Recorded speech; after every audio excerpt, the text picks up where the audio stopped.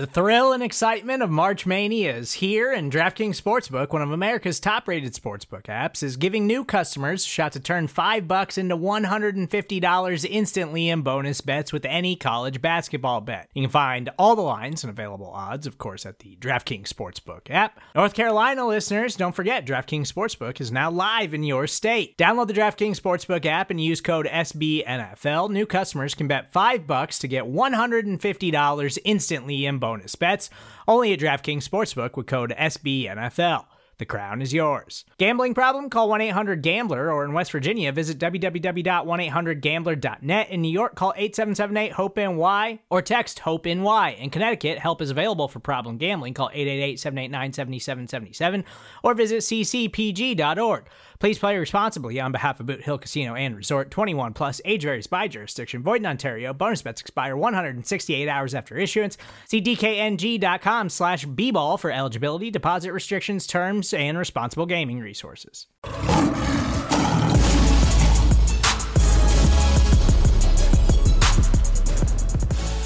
Welcome to the Midweek Mailbag, Pride of Detroit podcast feed, we'll say. My name is Jeremy Reisman. I'm the producer. We're already off the rails here. You can find me at Detroit Online on Twitter. It is week 11. Lions are coming off a 2-game winning streak, and with me to chat about it and answer all of your questions is the managing editor of Pride of Detroit, at Eric Schlitt on Twitter. It's Eric Schlitt.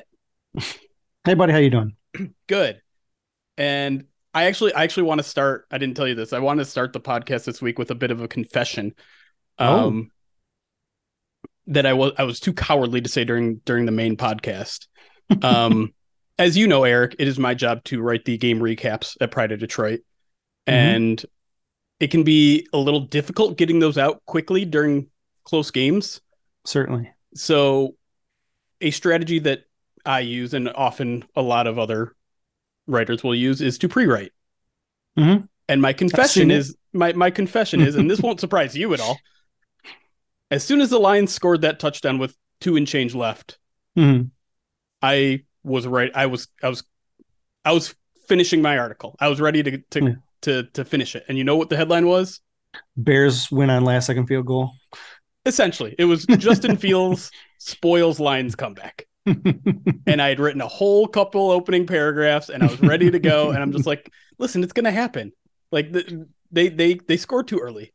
So my initial question to you is, what is your first reaction when the Lions score with 2+ left? Are you in the same boat as I was? Yeah, I was like, geez, they only need to get to the 30, so they got to move the ball 50 yards. And if they, run an RPO, they keep Justin on the boot, then, they got a good chance at it. And it's strange. The last 2 series, so that series and then the series prior, they didn't even try and run them, really, right? Like they basically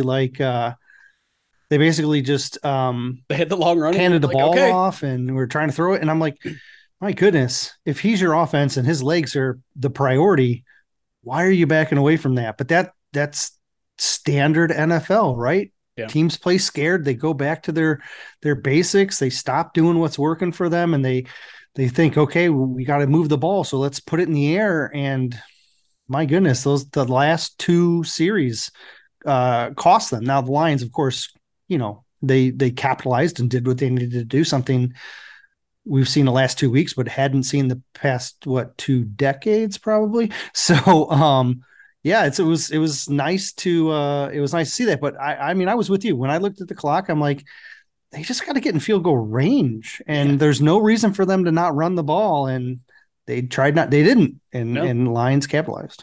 Absolutely. But hey, like you said, give the Lions credit for making plays. They can only play against the plays that were called. And so really an outstanding defensive effort in the entire fourth quarter there, outside of the one Justin Fields run.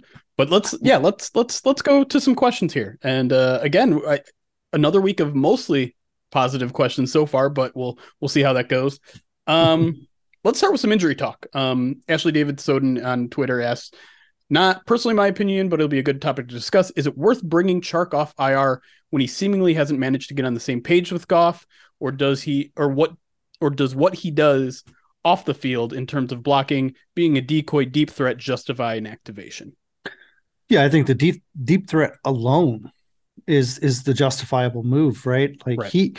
he had a lot of chemistry in the preseason and in camp, and he wasn't part of the focus early, but a lot of that had to do with the fact that they were running the ball. But he is still a big catalyst in creating lighter boxes, and people are going to pay attention to him. And if you put him out here on the field, you're getting CB1 on him most likely, and that takes CB1 off St. Brown. Right. And that's exactly what you want. So, yeah, I think Chark coming back would be a pretty big opportunity to open the offense up. Yeah. And just to be clear, he is now eligible to come off at any time because he's now missed 4 games. We're not entirely sure if he's ready to come off. Dan Campbell said he's getting a little better. And I believe at one point in the middle of Chark's IR absence, he told Dave Burkett that he expects to be back as soon as he's eligible to be back. But that was also a couple weeks ago. So things can change. But yeah, I'm 100% with you. I mean, you look at just that Bears game, they loaded the box. I think Jamal Williams faced an 8-man box 50% of the time, which was the third highest of the entire week. And they basically challenged Jared Goff to beat them. And this is why I gave him an A- because Jared Goff beat them with Tom Kennedy, with Khalif Raymond, with obviously Amon-Ra having a 100+ yard day. But you're not going to face bad Bears defenses every week. You're going to face some teams that'll load the box and they'll be able to cover, even guys like Amon-Ra. So yeah, you need that deep threat. Obviously Josh Reynolds helps too, but listen, I think I'm with you. The sample size for DJ Chark was just too small in the first 4 or 5 games that he played. If he had played an entire season, I have to imagine at some point him and Goff figure it out and get going. Didn't he get injured in week 3? Right? Like, I mean, we barely saw. It was Vikings. Vikings game. That was 3, right? Yeah. So yeah, we barely saw. And those first 2 games, they were so run heavy. But again, a lot of that run heavy comes with the fact that you're bringing those safeties back. Yep. And so, if they can get Reynolds back, that's a boost. If they can get Reynolds and Chark back, that's even better. Cephas is eligible. We have no update on him, so we don't know where he's at. But and then, I think when they do decide to activate JMO, it's still going to be at least 2-3 weeks before he's ready to come back and play. Yep. I know people are anxious to get him back, but we have to remember he has not practiced with the Lions ever. Like, I mean, never. At least like some of these guys, they knew the system. They'd practiced prior. You can get them back quicker that way, but he has not practiced at a professional level ever. It's going to take him a couple of weeks before you're ready to throw him out here.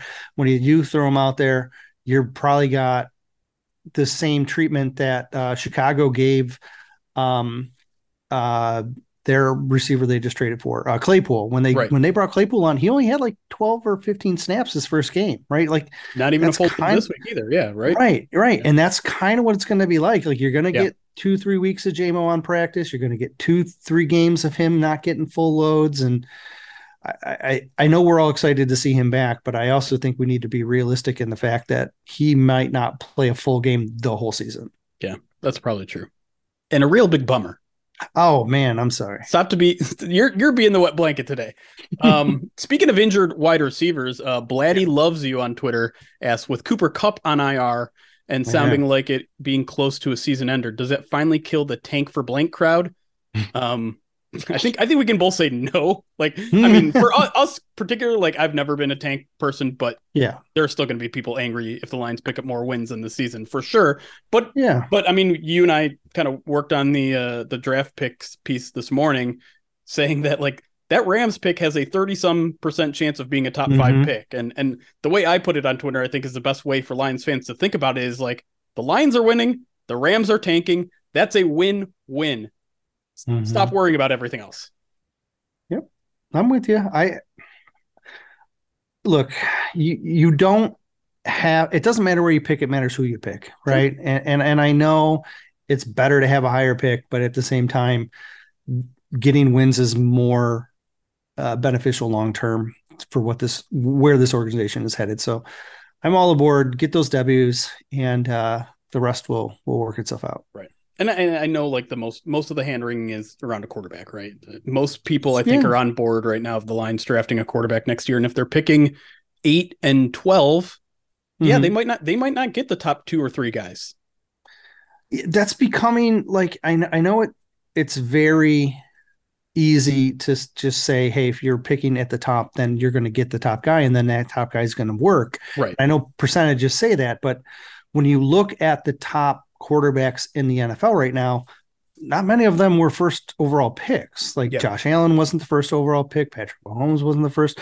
Justin Fields wasn't the first. These guys were all picked at what, like 10. Deshaun Watson was picked in the 10 in the teens, right? I know Josh Allen was a little higher, but my point is, it's more about who you pick, right? Like there's guys that went, like Baker Mayfield went ahead of Josh Allen, right? Baker Mayfield went 1. Just because you have 1 doesn't mean you're getting one. You're getting them, yeah. Fair. Second part of that question, unrelated, says what have you seen from the last 2 weeks that looks sustainable? So obviously the defensive improvement has really been the catalyst to winning both of these games, I would say. Yeah. So do you think any of that is sustainable? Do you think maybe you're facing a bad Packers offense? You're facing a one-dimensional Bears offense? Well, what you saw throughout the game against Chicago was that some of the things that they were doing late, they couldn't do early or weren't doing early. And things like setting the edge. Like the first play of the game, Akwara does not set the edge properly, and then it's a problem. And then when you go to the second to last series where they have to punt to set up the Lions 91-yard drive, on that third down, it's like 3rd and 6. It's a boot right for Fields. And Kirby just flies down and sets the edge on the one side. And then he starts to back off and go out the outside, and Hutchinson's there. Right. And you can see Hutchinson break down and just be like, I'm going to go whichever way you go. And they're literally at the same yard line. It's not like he's in front of him, but he was guarding him laterally the same way you would guard him vertically. Yeah. It was like and when he did that, one-on-one basketball, that's how it looked. Exactly. Like. And when he broke down and he was guarding that lateral outlet, Fields had to go forward. And when he went forward, Barnes comes in and fills that gap. And then they end up getting the stop, and it forces the punt. And for the Bears, it was, they didn't care because they had the clock running. Yeah. Sure, they would have liked to have gotten a first down, but they were put in the hands of the Lions offense, and they thought they could, they hadn't been producing at a high level.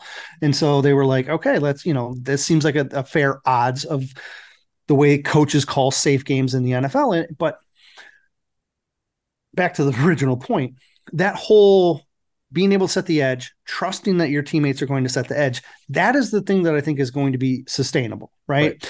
Because those are the things that we've seen. The trusting that the other player is going to do their job is something that we've pretty consistently seen over the last couple of weeks. And that was our biggest problem, right? That was the biggest problem facing the defense. 100%. And so if they start trusting each other, and that's sustainable, which it seems like it will be, they can start building in an expansion of duties, and then you can be a little bit more aggressive. But what they've done is they've established this foundation. We're going to do our job. We're going to trust that we're going to do our job. And if you're not going to trust, then you're not going to be on the field. And that trust was the catalyst. And so I think that trust seems like it's been sustainable through 2 games. And if they're going to keep winning, that is what needs to stay sustainable and then grow from there. Right. And just to add kind of a psychologicalness to the whole thing, having the defense win 2 ball games for you in a row will do a lot for confidence. And you know me, I'm not always the most like psychological means you're going to play better kind of thing, but Aaron Glenn said it. And if Aaron Glenn says it, I'm listening. And he says, faith is a hell of a drug. And you have to imagine this defense has a little bit of faith now. And it's interesting. You got Daniel Jones coming in this week, a fairly mobile quarterback himself. Well, see if you can rattle off 2 in a row, because I know Justin Fields, and I said this on the podcast, had a lot of rushing yards, but when it came to him scrambling, the Lions bottled that up pretty good after really the first quarter. And that to me is what's going to really help them in the future for some of these mobile quarterbacks, because not every mobile quarterback team has a playbook that features plays for Justin Fields, like as many plays as they did for Justin Fields. And I feel like at some point the Bears are going to have to scale that back, or Justin Fields is going to get injured, because certainly even on Sunday, he took a couple big hits that, listen, you can't withstand that for a 17 game season. So I don't know how big the Giants playbook is in designed runs for Daniel Jones, but if it's even half, or even if it's 3/4 of what it was against Justin Fields, I think the Lions are going to do a much better job this week. That Giants offense runs through Saquon. Right. Like it really does. Like it's I know we're not getting into question. I know this is a mailbag podcast here, but like it's so interesting to look at the numbers in this game, because they're 7-2. The Lions are 3-6. But when you look, you brought up DVOA yesterday. The Lions are ahead of them in DVOA, right? And when you look at how how the Giants have won, they've won in the same way the Lions have been winning lately, which is essentially making one more play than the other team. Right. Every one of their wins is a 1-score game, and this is a team that basically has just out-gridded their opponent, and so it's not like they're not beatable. Yeah. But they don't look like most 7-2 teams, but that's kind of the way the league is this year, right? Yeah. Even the Vikings don't look like a one-loss team. Like they look like they should have a couple losses, and they don't. I mean, the Eagles last night, man, they didn't look like an undefeated team against Washington. Right. It's an interesting dynamic at the top of the NFL right now, where the teams that have the dominating records aren't as impressive as you've seen in years past, I guess. So it seems like a lot of people they're more beatable than what we've seen in the past. Next question. Another bit of news that came down this week. Aubrey Pleasant. Yeah. Gets good for him. Yeah, he gets hired by the Green Bay Packers. Interestingly, as an offensive assistant, which I believe is actually where he got his start. Any thoughts, concerns, takes on that? I think it's good for him. Sure. Because and look, he was kind of doing a similar role by being the passing coordinator. Yeah, right. Part of his job in Detroit was to evaluate what defenses might do and then pass in information along to the offense. Well, essentially he's just doing that for the Packers now. He's not doing any of the defensive stuff, and that's fine. He's got a focused role. I don't think he's going to give away any secrets. Look, by week 18, they're going to have all their cards on the table. Right. Like he's not going to be giving them more information than what they would have been able to ascertain on film, especially after already playing them once. So I don't think there's any competitive advantage with him going to Green Bay. But he's a good coach. And so, you don't like to see a good coach end up on a division rival. I think that's the thing that concerns me more. Yeah. I think you nailed it. I don't have anything to add to that. So we're going to take a first break. When we come back, more of your Lions questions here as we get ready for week 11 already. Lions, Giants coming up in a few days. We'll be right back on the Midweek Mailbag.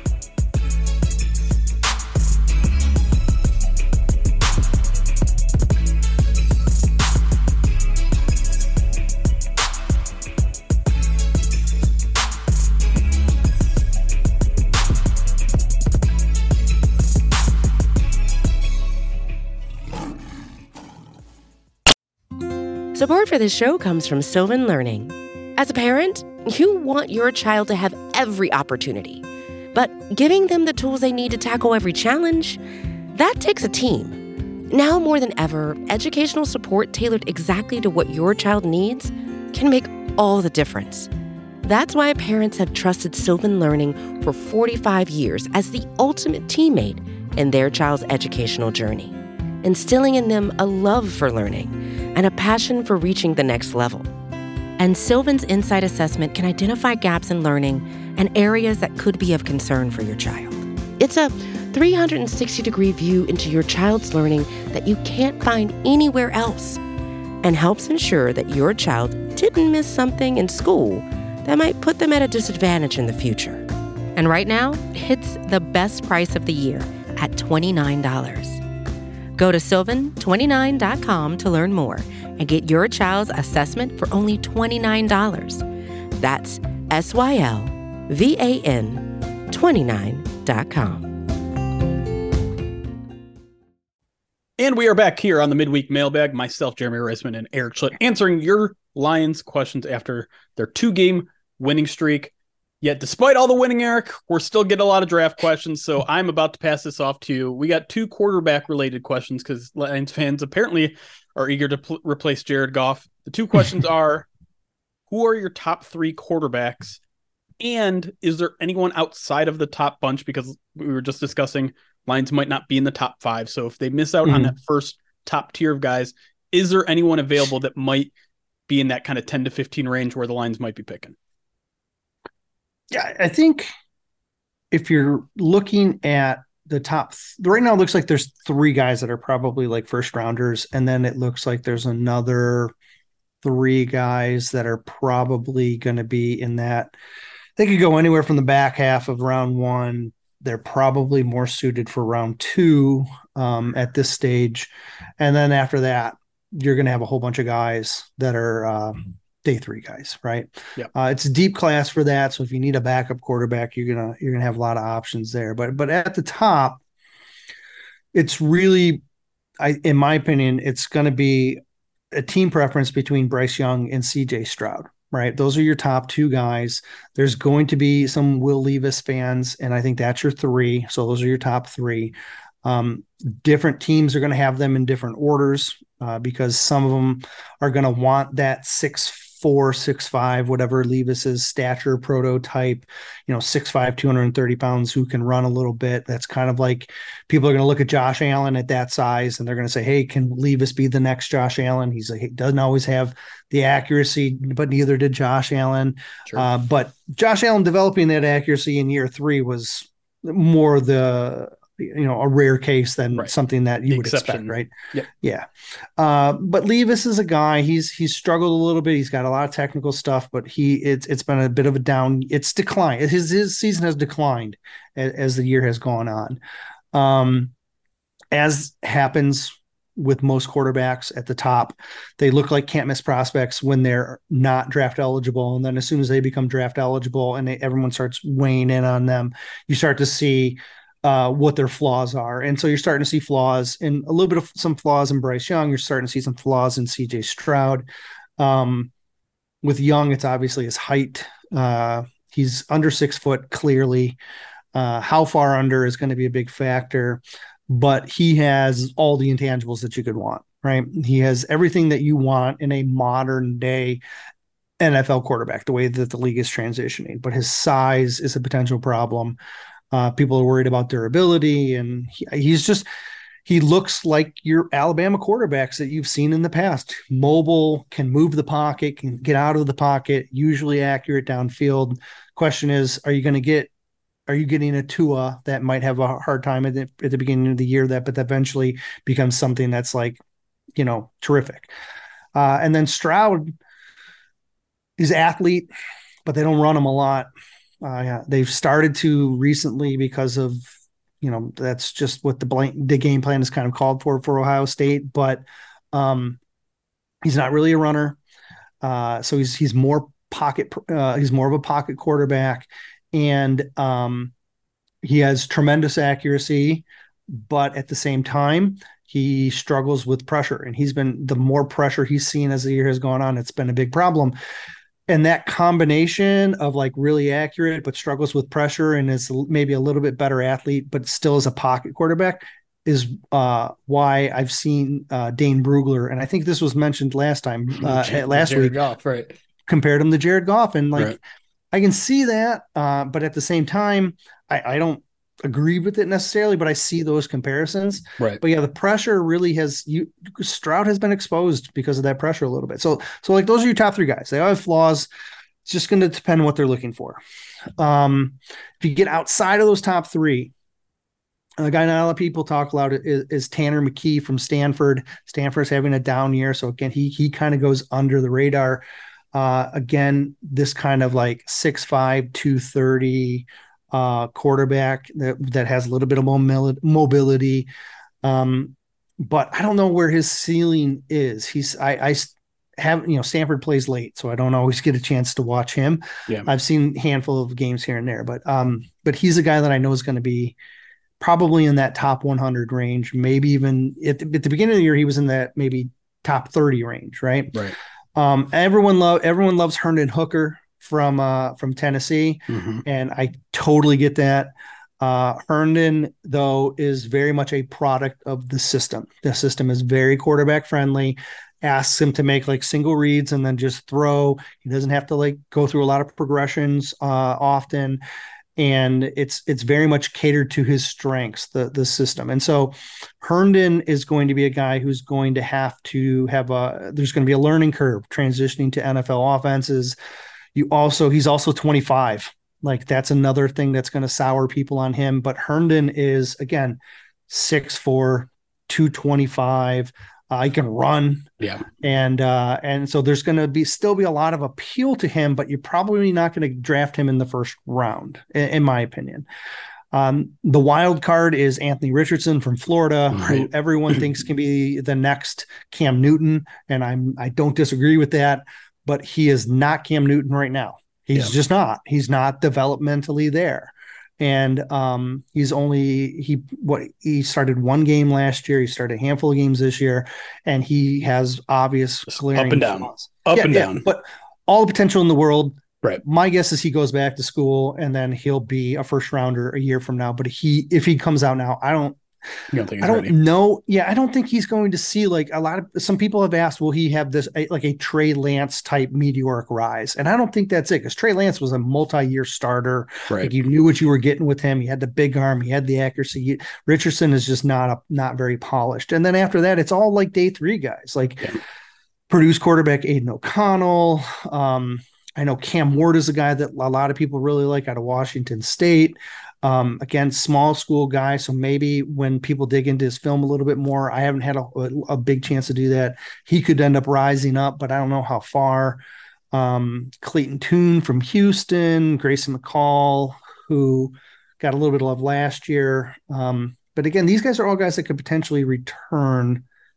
Well, not Houston or Clayton Tune. He's a redshirt senior. So, while another guy like KJ Jefferson from Arkansas, but he's been injured, and so that's kind of hurt his stock.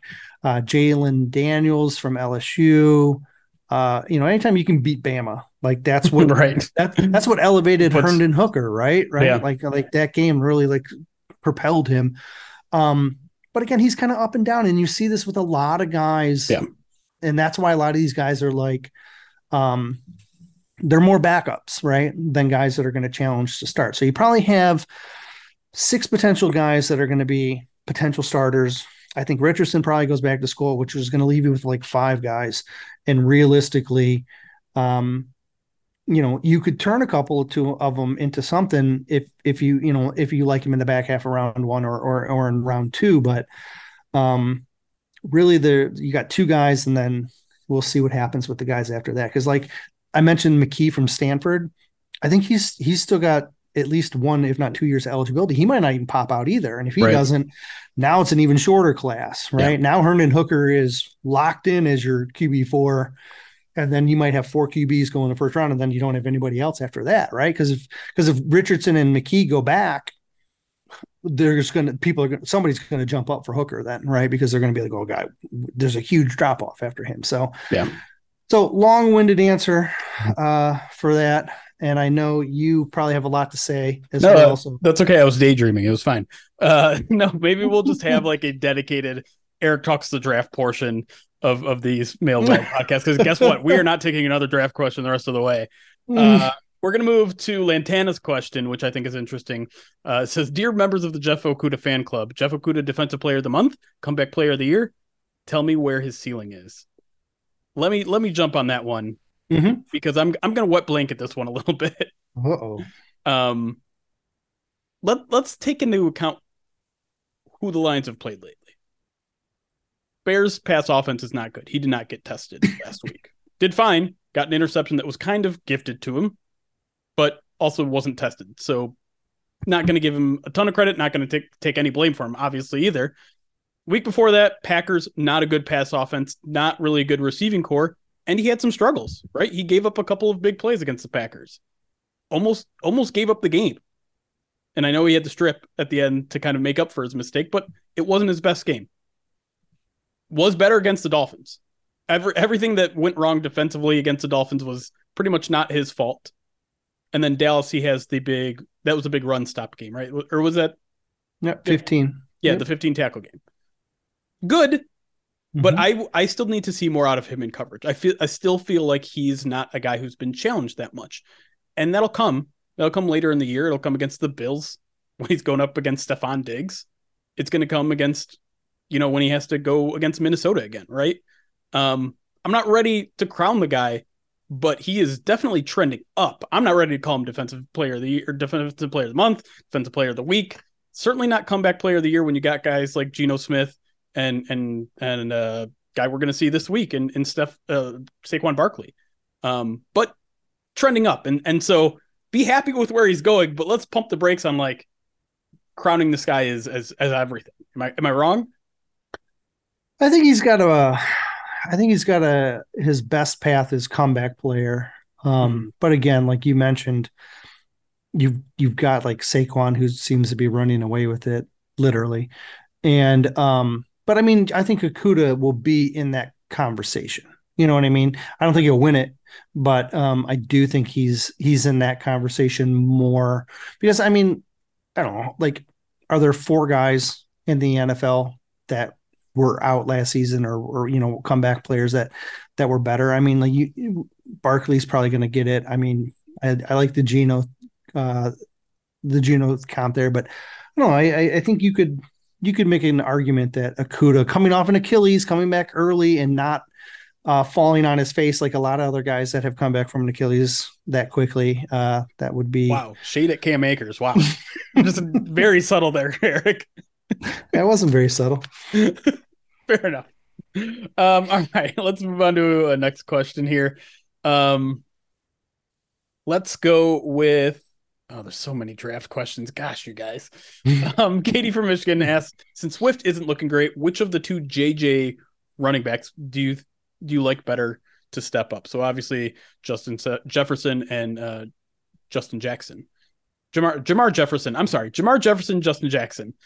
We've seen Justin Jackson the past few weeks, got an increased role last week as well, had a couple decent carries, I would say. But are you like I was last week, yearning for a little bit of Jamar Jefferson just to see what he's got? Yeah, I mean, I still remember that touchdown run against Pittsburgh last year. Sure. That was like very appealing. But he did not look like the better back in camp. Yeah. Obviously, we haven't seen him since. But he is still on the practice squad, and Justin Jackson is not. And so I do feel like their trust in Justin Jackson seems to be higher. Yeah. And so I do think I think he's the guy that they're expecting to be able to. I mean, look, he's a veteran. He does kick returns, even though it's becoming less of an important position. And I'm starting to turn you. But look, it's obvious. But yeah, I mean, look, until Jefferson even finds the field, I don't think this is overly debatable. Yeah, I have mixed feelings on Justin Jackson as a runner because I think he's got the athleticism, but I sometimes question his vision, and he's also never going to break a tackle. Like he's just not that guy. The first guy that touches him is going to bring him down. And so he got a couple chunk plays. But but they're well blocked plays, right? Better, better than he had done the previous games. True, very true. And he did have the big kick return that didn't matter because Dan Campbell didn't use his timeouts on defense. Not that I'm still salty about that. Next question comes from McVay Rob. This is a topic that I'm sure you'll be eager to talk about. Has Aiden Hutchinson shut up the haters? I don't think he will ever in his entire right here. I'm pointing to a Michigan State logo for those podcast listeners. Yeah, I just think that there's just the hard part about being a high draft pick is that you're always going to be compared to that pick. Yeah. Right. Yep. You saw it with Hawkinson. You see it with Okudah now. You're always going to see this with Aiden. They're always going to say, is he as good as player X? Because player X was drafted at 2 and Aiden was drafted at 2, and therefore Aiden should be as good as that player. And so there's always going to be people that are disgruntled by him being picked at that spot, and that's fine. But I do think if you understand what the Lions' defensive scheme is, and you understand what his job is in that scheme, you understand what his role is, and that he is now executing his role. Like the play we brought up earlier, where he covers the backside and he basically prevents Justin Fields from being able to escape, right? Yep. Like that isn't going to show up on the box score. That is not even anything that most people are even going to pay attention to or notice, but that is a massive play that he makes. I feel like I've just got released early by the tight end who was blocking me. I'm now going to put my foot in the dirt and back up a little bit and cause the throw to go just a little bit higher, and now it's picked off.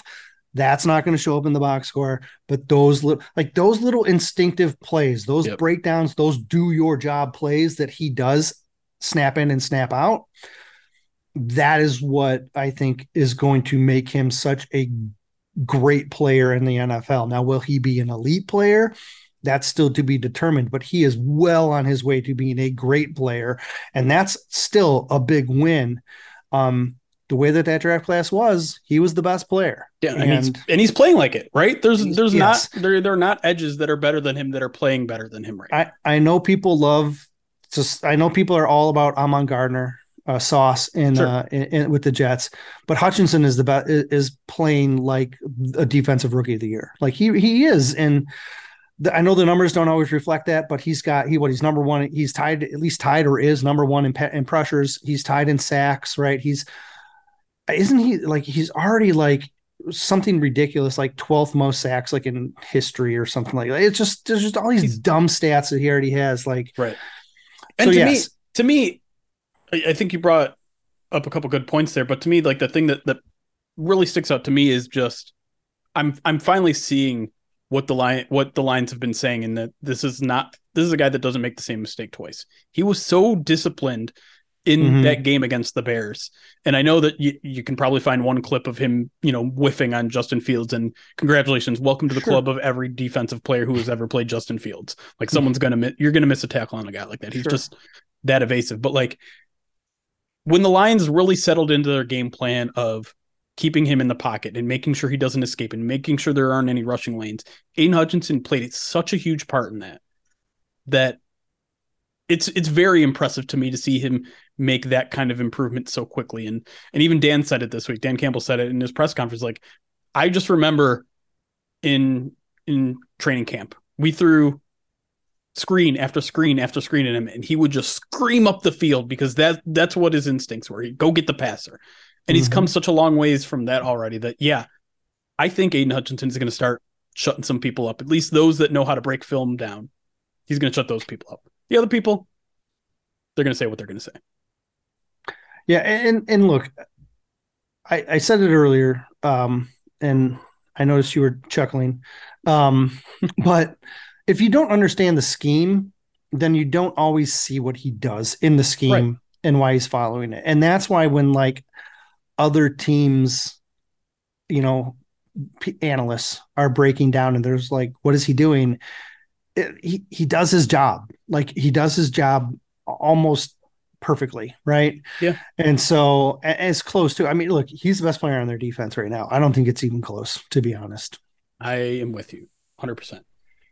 Last one, I think, before we get out of here, and we're going to end on a Kool-Aid drinking note here. Slim Quick asks, if we beat the Giants, are we making the playoffs?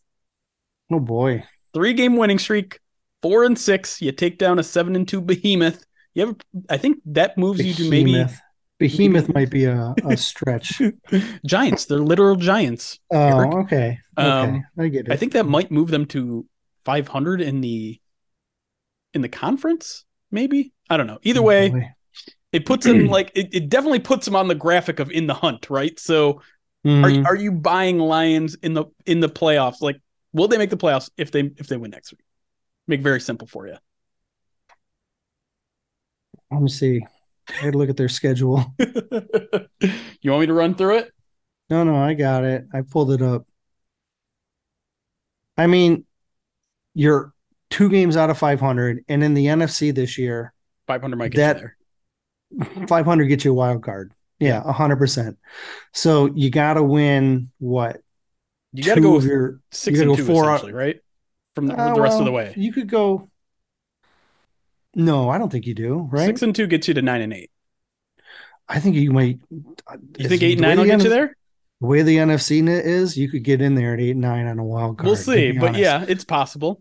It's just so bad right now. So 5 and 3. So we have to pick 5 wins out of. Well, we're giving them the Giants. So now they have to go 4 and 3 the rest of the way. So 4 out of Bills, Jaguars, Vikings, Jets, Panthers, Bears, Packers. I mean, you could win. There's one obvious loss on Bills. Thanksgiving. Yeah.